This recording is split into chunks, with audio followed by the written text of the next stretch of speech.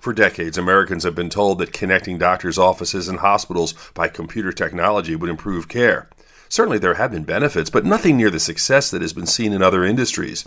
The major problem is that programs have been built for both billing and malpractice protection as primary features. As a result, discrete data points, rather than the transfer of ideas over time using artificial intelligence and voice recognition, have often been placed on the back burner.